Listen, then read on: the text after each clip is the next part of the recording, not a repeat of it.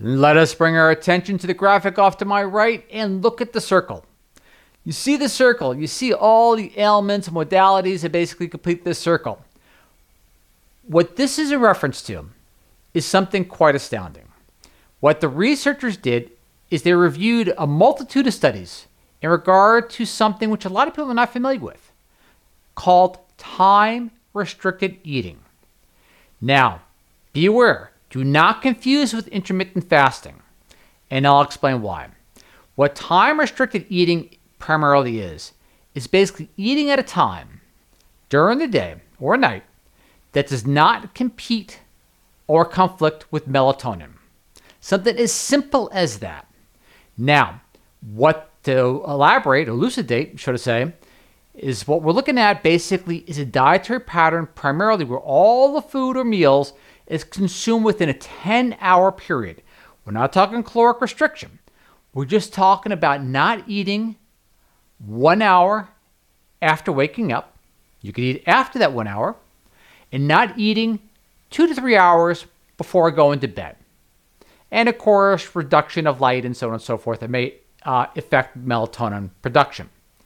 So, by simple, incredibly simple dietary alteration or modification, all of these ailments, at least according to research in animal models and human trials, seem to have shown significant improvement just by eating 1 hour after waking and not eating 2 to 3 hours before sleeping. Simple, incredibly simple.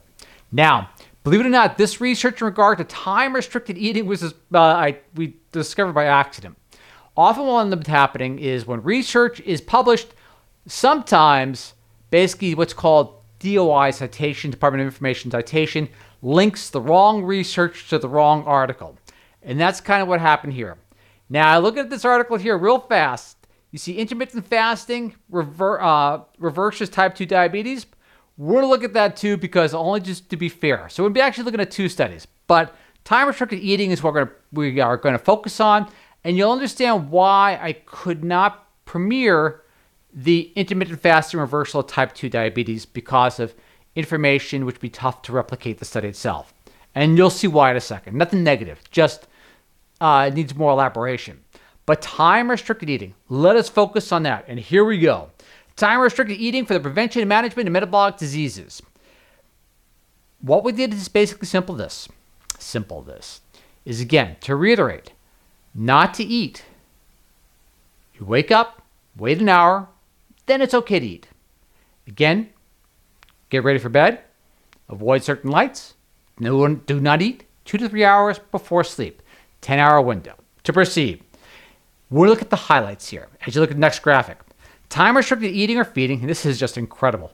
The problem is, again, something so incredibly simple can yield such incredible benefit that it can make you even question the results that you're seeing. But again, reviewed in multitude of studies over and over and over again. To proceed, time-restricted eating or feeding is a nutritional intervention approach in which daily caloric intake is restricted to a consistent window of approximately 8 to 10 hours. Again, not to confuse with intermittent fasting. Number 2, in preclinical animal models, time-restricted feeding or eating without reducing caloric intake has been shown to prevent or attenuate severity of several metabolic diseases, including obesity, which is the most common one, attenuated, glucose intolerance, hepatic steatosis, dyslipidemia, all right, and age-related decline in cardiac function. In pilot human studies, TRE, time-restricted eating, without explicit calorie reduction, I'll reiterate, without explicit calorie reduction, can reduce body weight, glucose intolerance, hypertension, and dyslipidemia. All right, now let's proceed into the study itself. There's more, but still, we're limited on time, and I want to cover both of these research articles. This is the hypothesis in regard to why TRE is working. Keep in mind, it is not just the circadian rhythm associated with melatonin that we're thinking in the brain. They're finding out this effect is with all, or I should say not all, because that's pretty encompassing in publisher bias, many of the organs of the human body. So it's kind of like being in rhythm, per se, with not only yourself, but the natural environment as well. But to proceed, melatonin also inhibits insulin secretion. Thus, eating when melatonin levels are high, late at night or early in the morning, can inhibit proper glucose response to food. As a general guide to avoid eating when melatonin levels are high, choose an eating window that does not start for at least an hour after waking and at least 3 hours before sleep onset. You see what I mean? Incredibly simple. Just don't mess with the melatonin production in the body. Proceed. Abstract.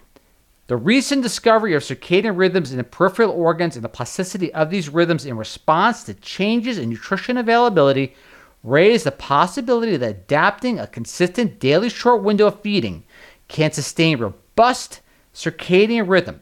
Preclinical animal studies have demonstrated proof of concept and identified potential mechanisms driving time-related feeding-related benefits in the animal models. Again, TRF animal models, TRE human. Pilot human intervention studies have reported promising results in reducing the risk for obesity, diabetes, and cardiovascular disease. Just changing the timing of when an individual eats.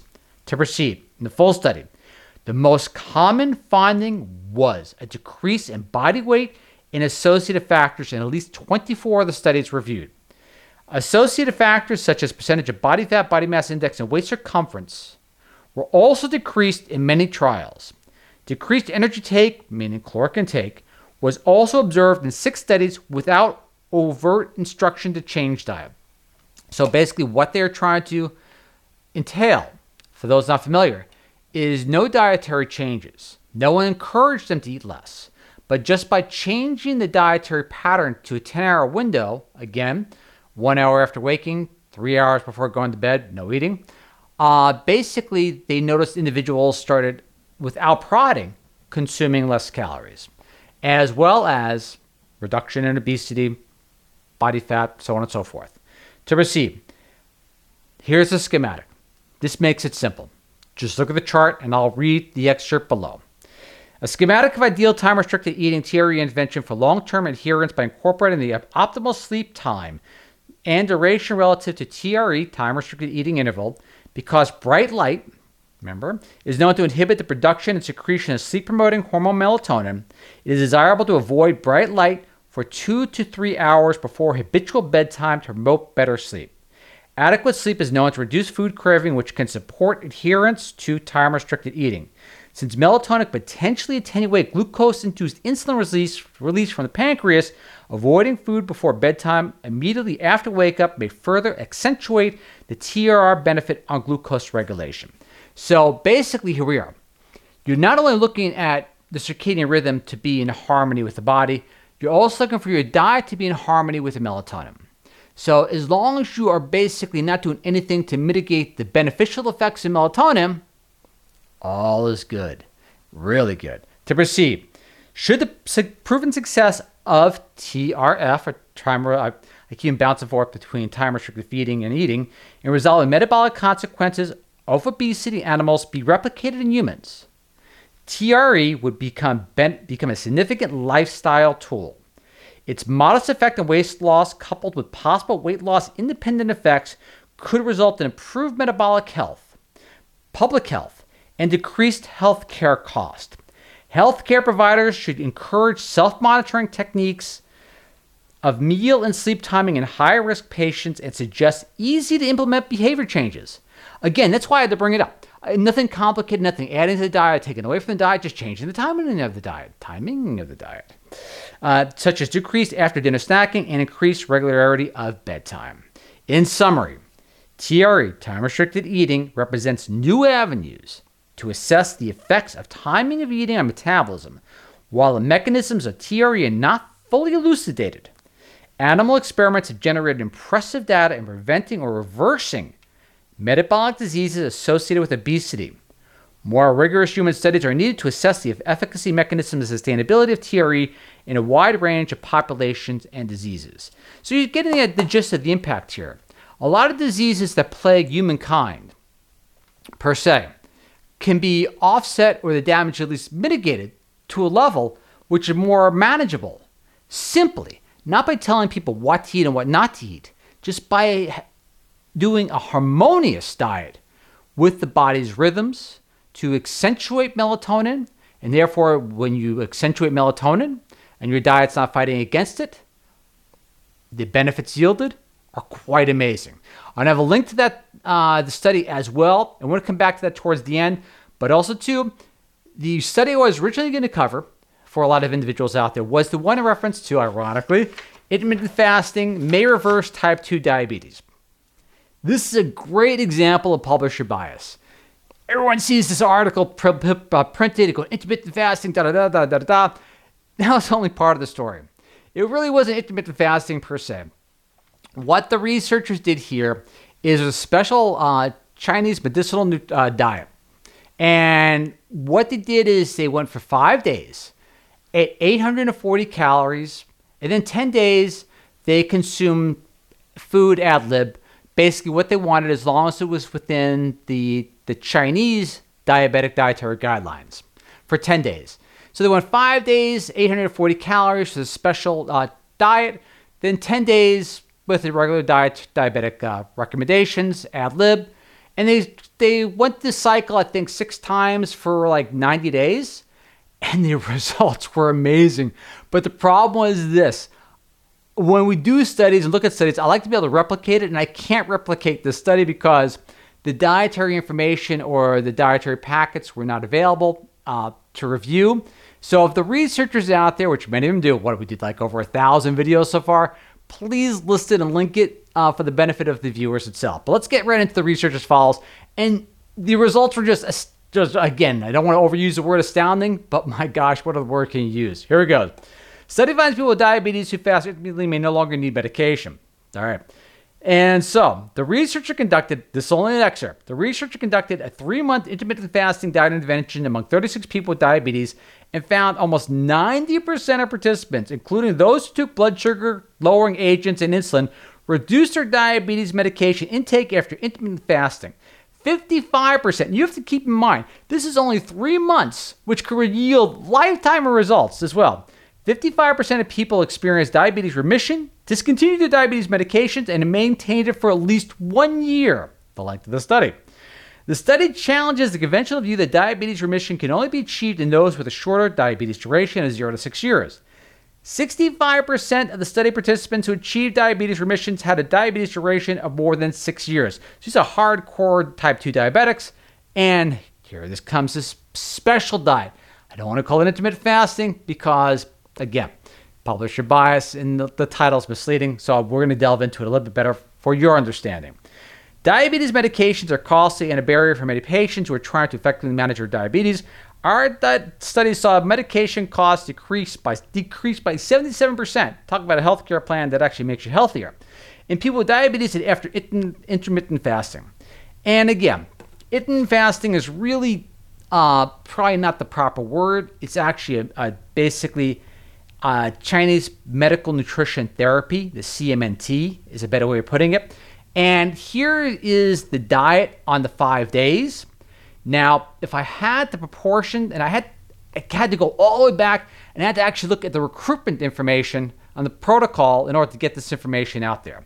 So you can see exactly what it is, but not knowing proportions or dietary sizes or how it's being served, so on and so forth, I can't replicate the study, so I couldn't lead with this study because of not having enough information for researchers, which many of you are, to replicate the study per se.